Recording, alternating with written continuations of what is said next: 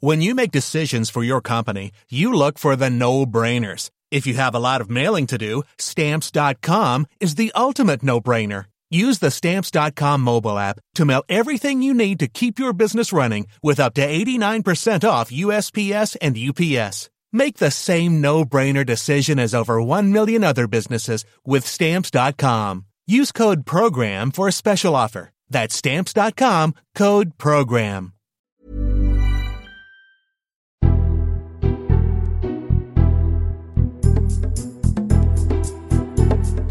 Hello, this is the Red Box Podcast. I'm Matt Chorley, still at the Conservative Party conference in Manchester. It's been a long time. There was lots of talk last week about Andy Burnham being the selfie king of the Labour Party conference. There's only one person who's the selfie king this time. You have a good conference? Yeah, really good. Good, I'm glad. Take care. Rishi, do you get fed up of doing all these selfies? No, it's great actually. You're like a rock star. It is just... You're more popular than Andy Burnham was last week. It's fun being here, right? We haven't been able to do this for That is true, seeing people. Well, I'll let you go because you're very much into tomorrow. It's nice to be able to see everyone, say thank you for all their support. Absolutely, good to see you. And I actually stopped some of the people asking Rishi Sunak for a selfie to ask them why. I hope you guys have a good time. Hi guys, I'm from Times Radio. Yeah. Why do you love Rishi Sunak so much? He's amazing, isn't he? It's Rishi, isn't it? You can't beat him. Why is he amazing? I think he's next Prime Minister material. He seems to have everything we need and very competent when talking, and he's very reassuring to... He's like a rock star. Look at all these people having their photos taken with him. Great. Next Boris Johnson, I should say. The next Boris Johnson. Boris Johnson cropped that as well. I think How old are you all? 17. 19. 17. What are you all doing here? Why are you with the Conservative Party? Why aren't you like... Ready to twist. We're all, me, Daniel and Thomas are from Liverpool. Right. So, young Tories from Liverpool. That sounds like hard work. Liverpool. And, Rishi Sunak down there, he speaks in such confidence in times of such economic hardship. And I think it gives the British public hope. I mean, sitting there listening to him, he was outstanding and he made me feel proud of the party. So that's who you really like. Which member of the cabinet don't you like? I don't think we're allowed to comment on that one. Yeah. God, you're so well trained as well. Anyway, thank you very much. Good to meet you. Cheers, guys. Right, enough of that nonsense. Coming up on today's episode of the podcast, really interesting chat with Nick Timothy. You'll remember he was a special advisor to Theresa May at the Home Office for 6 years, longest-serving Home Secretary in modern history. Big day, of course, today. Priti Patel was giving her speech at the Conservative Party conference. We've got Nick Timothy on, also to talk about levelling up and that election, because obviously he followed Theresa May into Downing Street in 2016, but then left a year later after that election went so badly wrong. So you're really probably interesting chat with Nick Timothy coming up. But first, our columnist panel, and joining us today in Manchester was the Financial Times' Seb Payne and Kate Andrews from The Spectator. You were both just discussing how much you enjoyed not having WhatsApp. Yes. This conference was so weird. From about 5 o'clock yesterday, the whole thing ground to a halt as WhatsApp disappeared. And I think I felt more bereft than at any time over the past 18 months. I just had no idea what to do. How do you communicate with colleagues, friends, family? And I had to do an unthinkable thing. I had to go and find a physical Tory party press officer and ask them a question in person. Why didn't you just send them a text?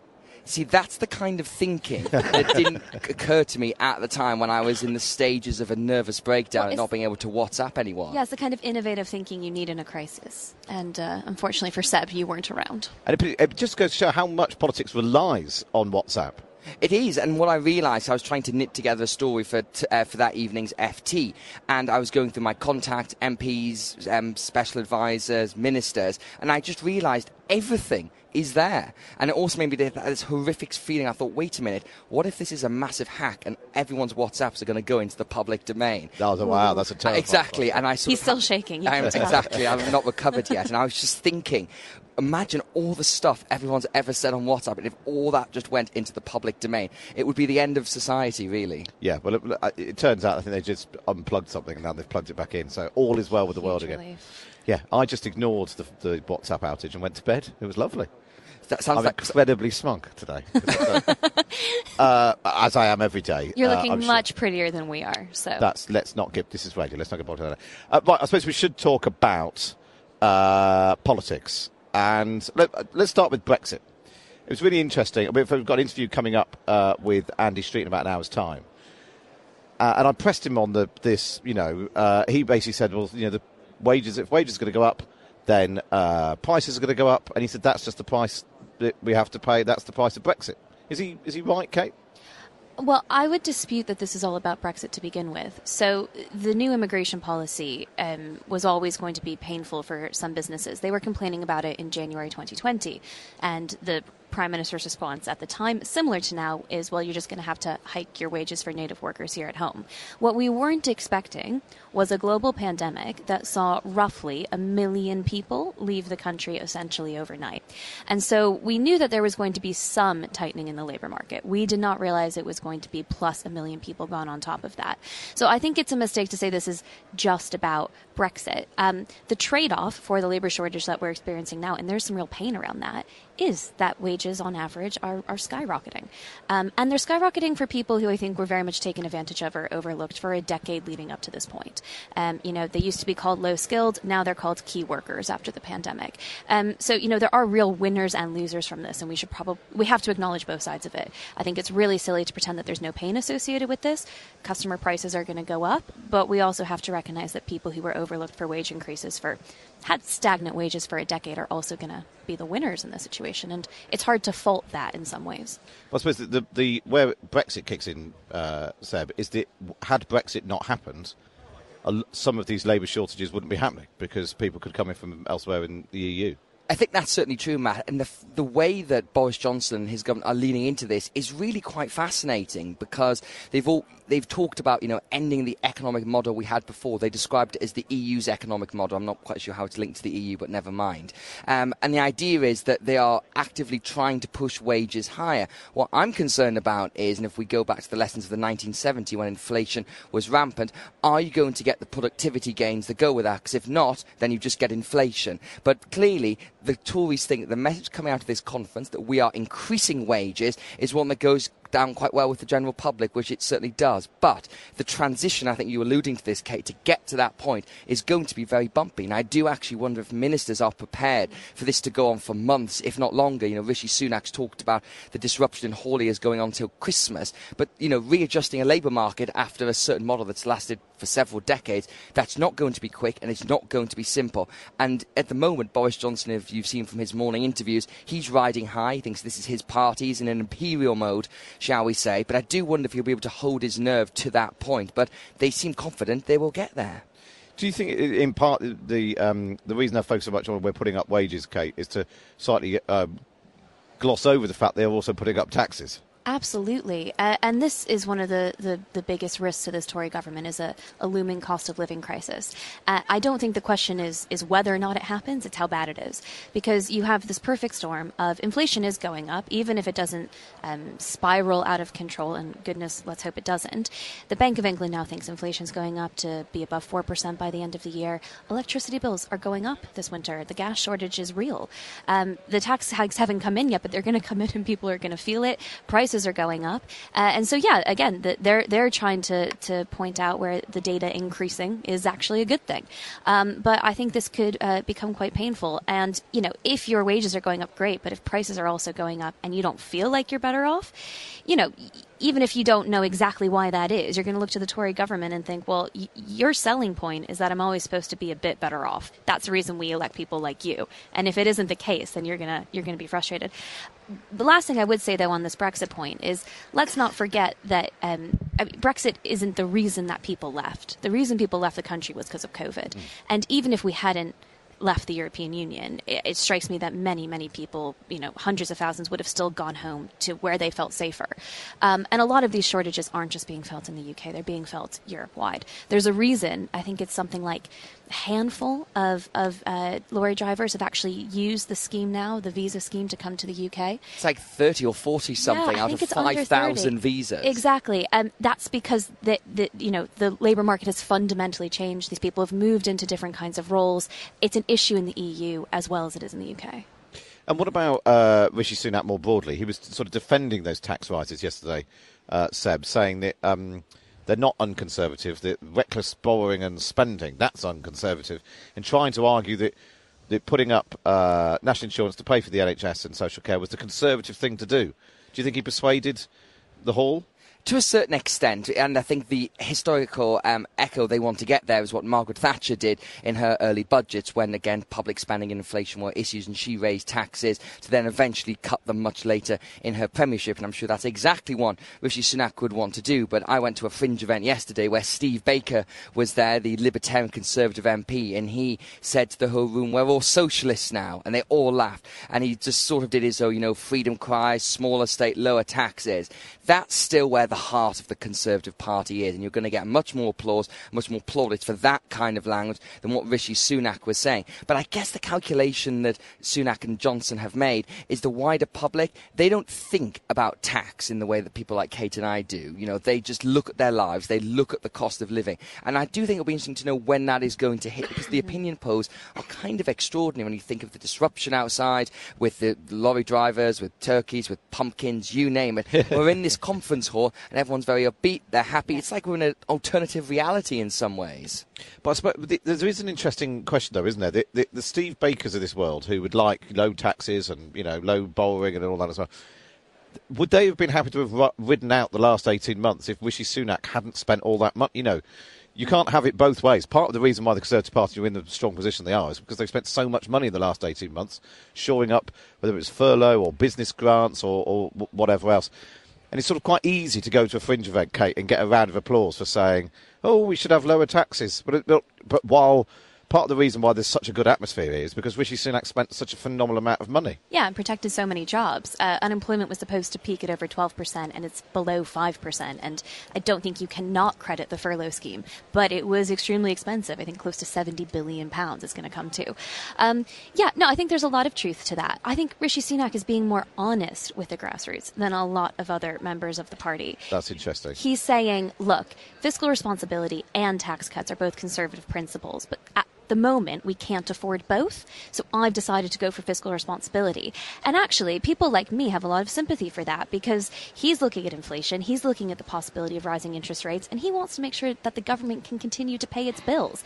It's not a sexy topic, it's not easily persuadable, but I think the Chancellor's doing a pretty good job of making the case. The difficulty, though, and where Rishi and Thatcher are different, is that the Thatcher government was very clear that tax cuts were the end goal, that we were going to get to tax cuts after taxes were raised.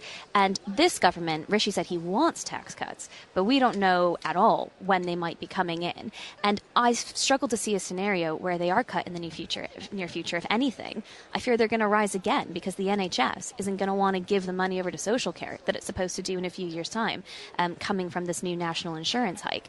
So I fear that the conversation is in the wrong place, and maybe that's where the party's getting it so wrong. I've heard so many ministers at these drinks receptions and Fringe events say, we're the party of low tax. No, you're not. You're not right now. And at least Rishi's being honest about that, and he's making the case.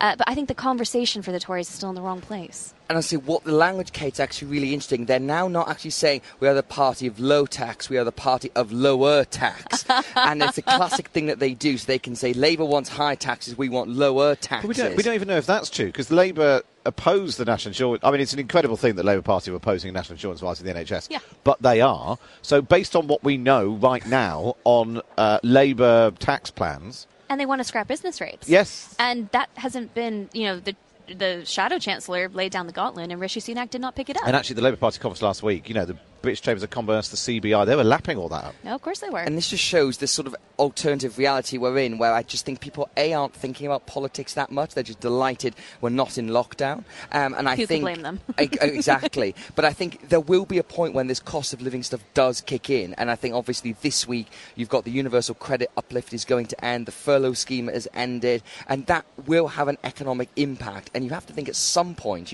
not every response will just be Conservatives plus 10 points to every single thing that goes wrong in the country. It's one of those things where people complain to me about saying, I always note, well, the Tories are still 4, 5, 6, 7 points ahead of the polls, despite all of the obvious areas of criticism. One other thing I just wanted to touch on, Seb, like I sort of speaking to Andy Street later on.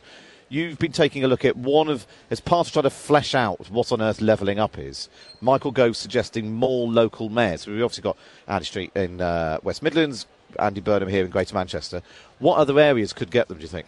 So I think the Department for Levelling Up, as it's called, or someone told me apparently it's got the nickname Deluxe in Whitehall, which is... Deluxe? Because if you do the acronyms, apparently that just about works. So we're deluxing the country, or duluxing, or whatever metaphor you're on. Sorry, I won't go any further. But I think fundamentally, you've got North Yorkshire, apparently they're talking to. You've got Cumbria, they're also talking to. But I think one interesting thing that Michael Gove is looking at is county deals. Because if you look at the west of England, for example, where would you create a conurbation to have a mayor like Greater Manchester there? So they clearly want to do more of those. And what's interesting about how Mr. Gove's describing levelling up is we all just think of it as pork barrelling, just throwing money at places to make them vote Tory. He wants them to be able to attract much more money coming inwards, and part of that may be having different tax-raising powers. And I asked him in the event I did at the conference yesterday, could you devolve income tax or corporation tax or business rate? And he said, not yet. So I think that is a very interesting one to watch. Now, obviously, the logistics of doing that are horrifically complicated, but it does show things the government are doing to look at this in a different way. So it's not just about piling money in. As we report in the FT this morning, the big white paper on levelling up is coming out on October the 27th. So by the end of the month, we should actually have some kind of policy so we can say exactly what levelling up is about. Kate Andrews and Seb Payne there. Right, coming up next is my chat with Nick Timothy. You're listening to the Red Box Podcast. Now it's time for my interview with Nick Timothy. We're talking a bit about what's, the nuts and bolts of policy and all that sort of thing. But explain what it is really like in the Home Office. Because particularly during the Labour years, Tony Blair had a new Home Secretary sort of once a year for various reasons. They had to resign, whether they lost files, or they lost prisoners, or whatever it might be. What is it like in the Home Office as an institution? And when you arrived with Theresa May in 2010, try to get your head around all of that? Because ultimately, if something goes wrong, the buck's got to stop with you and the Home Secretary. Well, I guess the first thing to say is I went into the Home Office in 2010 with a full head of hair, and I left in 2015 completely bald, which says quite a lot about what it's like to work there.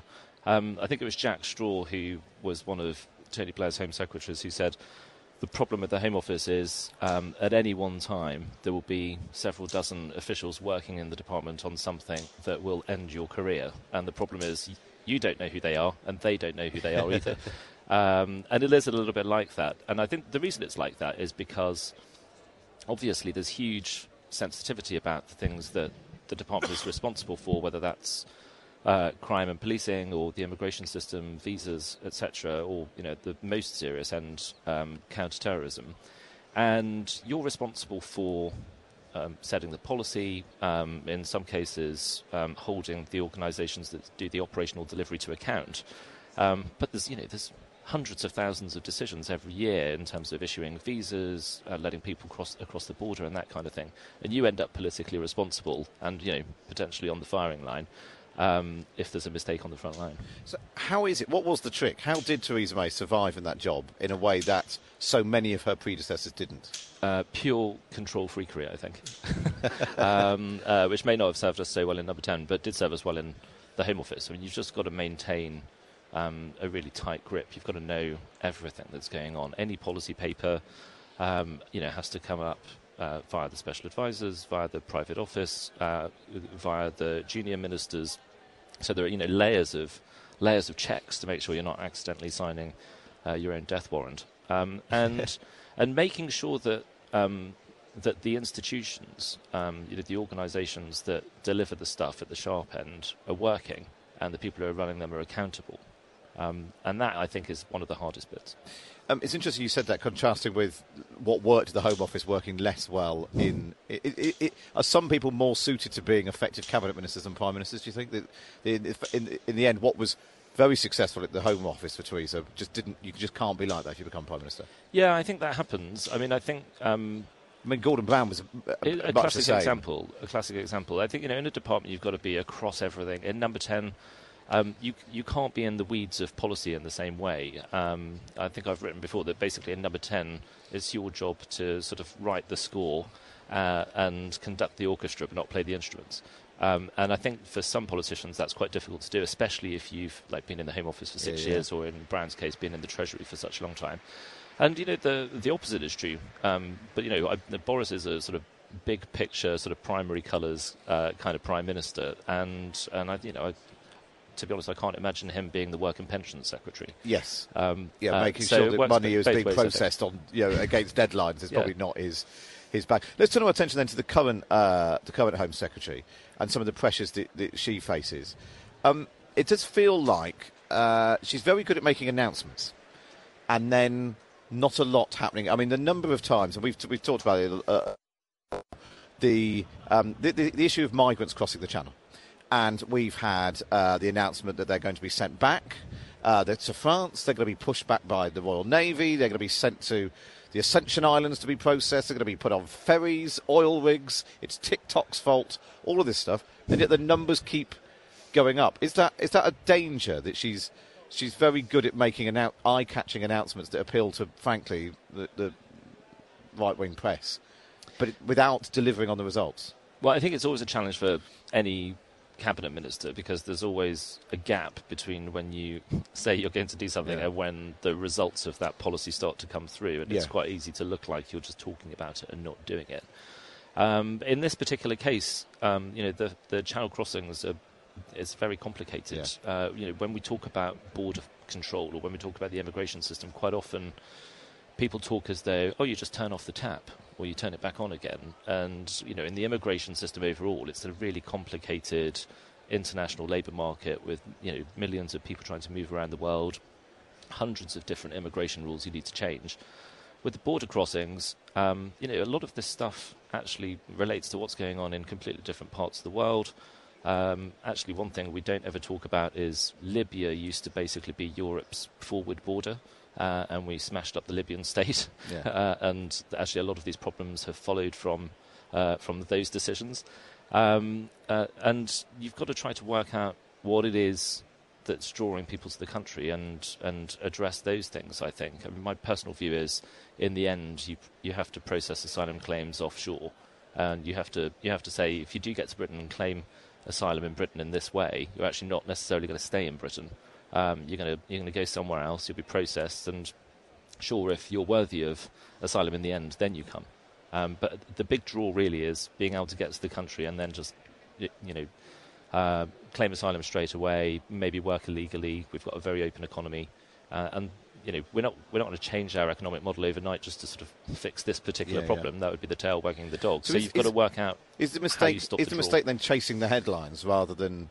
It is a very complicated issue, but simplifying it with, we're going to send in the gunboats or whatever the next headline. Is that a problem, chasing headlines like that? Well, I think if you talk to the people in the Home Office, I think they do have a pretty good idea of what the factors are that's driving the problem. And if you read between the lines of what's in the latest immigration bill, or and I imagine if you read between the lines of what Priti will say in her speech today, then I think they understand that what I'm talking about is probably the main way in which you might address this problem. But the issue with that is it's going to take time. You've got to legislate for it. You've got to find partners to do the offshore processing. You've got to set it up. None of this stuff is going to happen in months. Let's sort of drifting into talking about immigration. Let's hear from your old boss, in fact, Theresa May, when she was Prime Minister, arguing, as Priti Patel does today, that refugees should stay in the first safe country they reach. Can we hear Theresa May? We should help ensure that refugees claim asylum in the first safe country they reach and embed this as a principle. The current trend of onward movement benefits criminal gangs, endangers people and reduces the prospects of refugees ever returning home to rebuild their countries. So we must do far more to support the first safe countries themselves, assisting the refugees and host communities, an approach that is starting to work in Jordan, Lebanon and Turkey. That was 5 years ago, she was saying that. We're still having the same conversation. Maybe. Well, we are, but actually I think the country has sort of been inching towards the right kind of policy, and actually what she's talking about there in relation to the Syria crisis actually did really help to stem the flow of refugees to Britain. So what the government did was give a lot of support to the neighbouring countries. The percentage of the population living in Lebanon and Jordan who were refugees from Syria was extraordinarily high. I don't remember the numbers, but it was very high.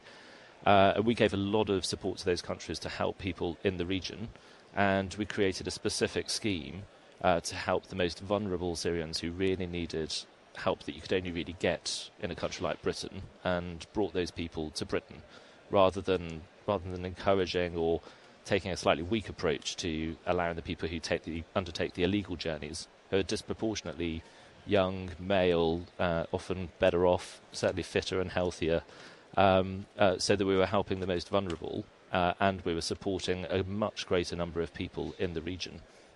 And I think you can see similar principles applying to what the government's been trying to do with Afghanistan. Do you rate Priti Patel as a Home Secretary? Yeah, she's good. You think is she up to the job of actually fixing things rather than just finding headlines? Of course she is.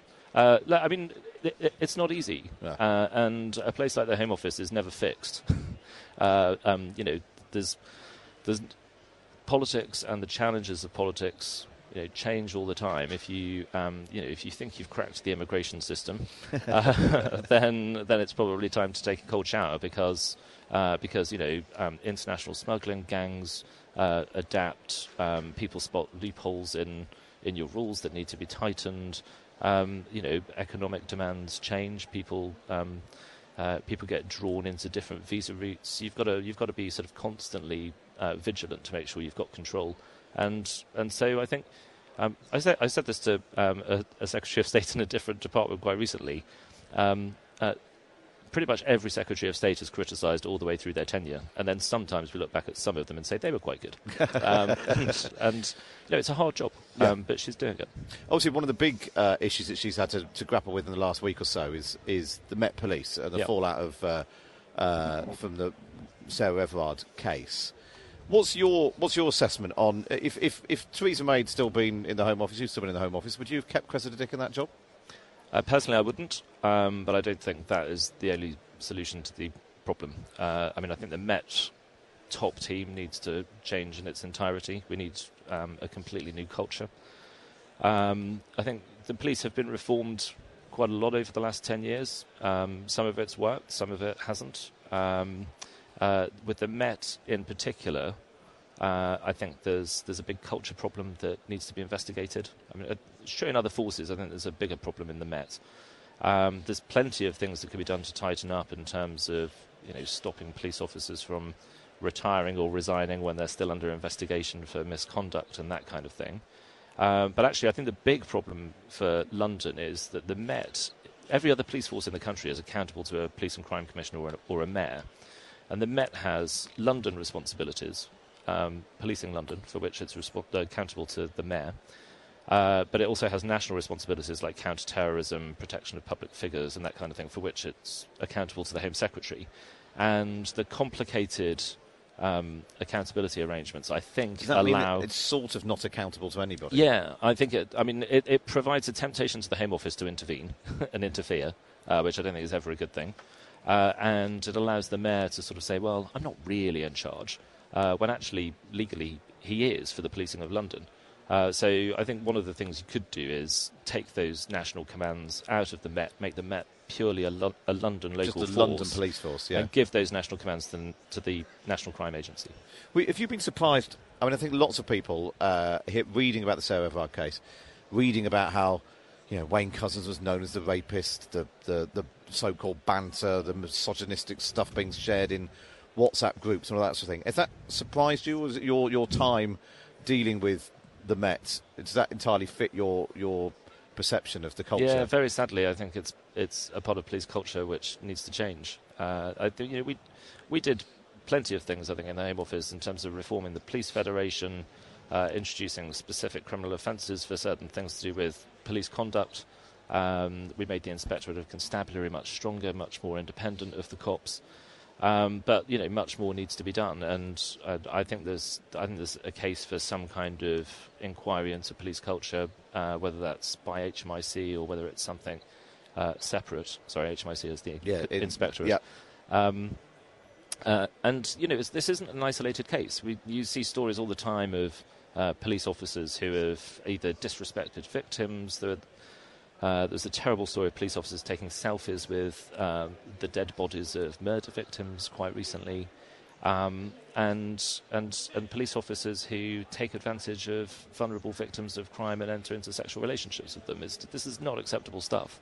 And it's not enough to say, oh, he's a bad apple, or there's one or two bad apples. There is a wider systemic problem with the culture. One of the things that happened in your time when you were at the Home Office was this idea of sort of bringing in someone from outside the UK, sort of Bill Bratton-style commissioner to sort of shake things up. And that was blocked at the time by Theresa May. Yeah, it was, yeah. Do you think that was a mistake? Did it need someone to come completely outside the system and say, enough is enough, this can't go on? Well, she didn't want to hire Bill Bratton partly because of the national responsibilities of the Met. So because of counter-terrorism, because of its counter-terrorism responsibilities, it's quite difficult to have a foreign national come in. Because of New York. Because of the sensitivities of the job. I suspect, actually, that was surmountable.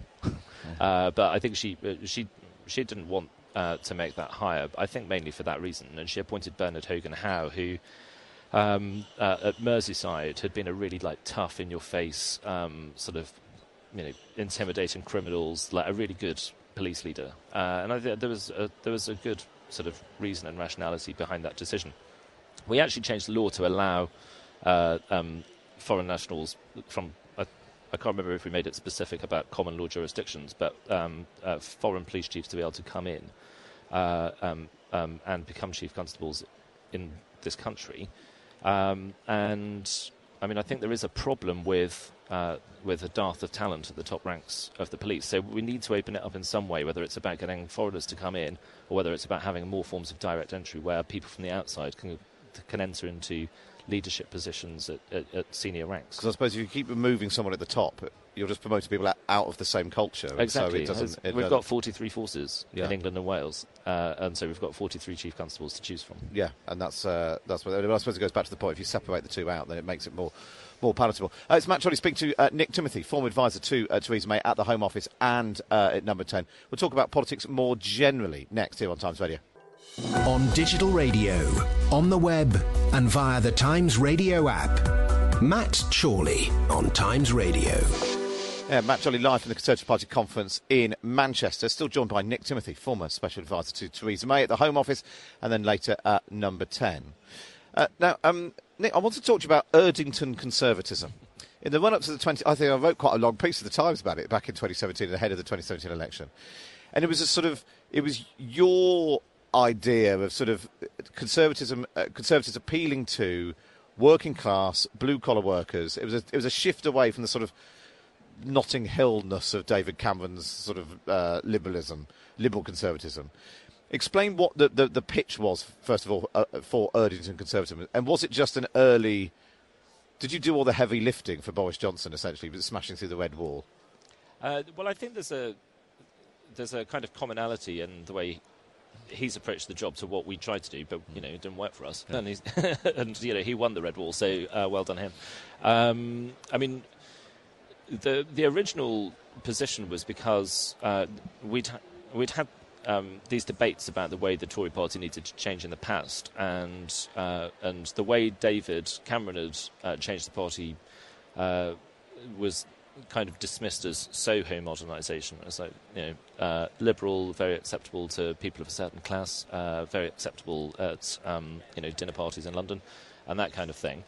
But quite far removed from the interests and values of a lot of people out in the rest of the country. And then there was another argument that the Tory party needed to follow, so-called Easterhouse modernisation, which was named after the estate in Glasgow, which was all about how the party had to focus on the very poorest and had an almost like 19th century evangelical feel to it. And I said, well, no, there needs to be there's a third approach, which actually where the party needs to put itself at the service of working class families, people who have a job but don't have an especially high income.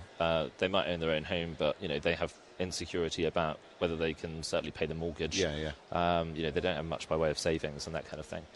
And if we were to do that, then we needed to we needed to change and be much more open-minded about the role of the state and the good that government can do, as to borrow a phrase I once wrote, and also to empower communities much more. So instead of thinking about politics in terms of it being about the market versus the state, you should think about the market, the state, and community as a kind of partnership of three, where no one of those things can survive without the other two. So why didn't it work? Was it because your diagnosis of the problem seems very similar? The solution, the people you wanted to reach was the same. Is Boris Johnson a better politician than Theresa May at sort of finishing the job? Well, it's certainly a much better campaigner in elections, and that's one of the reasons. I mean, we could devote the whole day of broadcasting to talking about why it didn't work. In the first year that she had in Downing Street, it was incredibly popular. People heard it, they liked it, but she then wasn't able to follow through for a variety of reasons. I was only there for that year. I played my part in screwing up the 2017 election, which is why I wasn't there after that. But the election going wrong, and for all the reasons that went wrong, the fact that the government was consumed with the Brexit wars, and if there'd been a much bigger majority, then maybe she'd have been able to do both Brexit and some of the reforms she was talking about. But I think also, ultimately, she wasn't quite prepared to go as far as she needed to go. So I remember in the year in Downing Street between the Brexit referendum and the 2017 election, talking on several occasions about how can we change fiscal policy, because we're basically in this straitjacket of economic policies that have been set by George Osborne, and actually the economics of austerity, certainly by that time, I think weren't right. The politics of austerity were pretty terrible as well. Yeah. And I couldn't. I tried and failed to sort of get her off that fiscal policy we inherited. We did change it a little bit to allow for a bit more investment spending, but that was about it. So Boris went the whole hog. He's a great campaigner. He won the election. He did Brexit, and he's quite open-minded about spending money. He's changed fiscal policy. Obviously, events have also interrupted, his premiership with COVID. And I think the interesting thing now is, does he continue and see through the logic of his positions? Because if we now enter into a period of returned austerity because of the stock of debt we've built up over the last year or two, then I think the mission falls. You obviously touched on the fact you were there in Number 10 for a year. You left after the 2017 election, along with Fiona Hill. You were Joint Chiefs of Staff. And at that time, there were lots of stories about the way that you'd both treated people in and around Number 10. Looking back now, what is it now, we're 4 years on, do you look back now and think, do you have any regrets about that? Do you wish it played out differently? Well, I have regrets about the way the election worked. Some of which was, frankly, directly, my responsibility, and I take responsibility for that. Some of which was some other stuff where, it was down to decisions made by other people, but I was in the room and I could have said, why are we doing this? This isn't actually consistent with the strategy we'd set in the year before the election, and I didn't do it. Yeah. And I will sort of always wonder about that. In terms of treating people well or badly, I just to be perfectly honest, those stories just aren't true. A lot gets said. I became a bit of a pantomime villain because of my role in the election, and then it becomes open season, and people say all sorts of things about you. Frankly, people were a bit angry with me because of the manifesto, and it became open season. But I think almost all my former colleagues from Number 10 are here, and I've been drinking with them and seeing them, and they come round for dinner and we're mates. What about Theresa May? She seems to be enjoying needling Boris Johnson for the backbenches. Is that your impression as well? Yeah, she kind of resembles Ted Heath in a skirt these days. Is that a good strategy for her, do you think? I would advise against it, to be honest. I think. Are you still in touch? Do you speak? No, we don't really talk anymore, but I think.